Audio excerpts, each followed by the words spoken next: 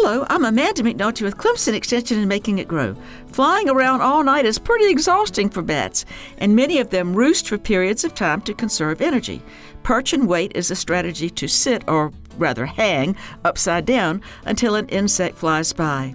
Bats also use their incredible hearing to locate insects that are walking around on crop or tree leaves and then swoop down and pluck them off the actual plants.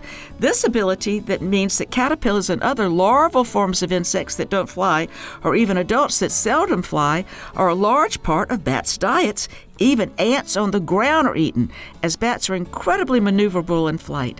Bats' value in pesticide use reduction is easier to measure in agricultural crops, but Susan Loeb, U.S. Forestry Agent at Clemson, says they're equally important in eating harmful insects in our woodlands. Funded by South Carolina Farm Bureau and Farm Bureau Insurance.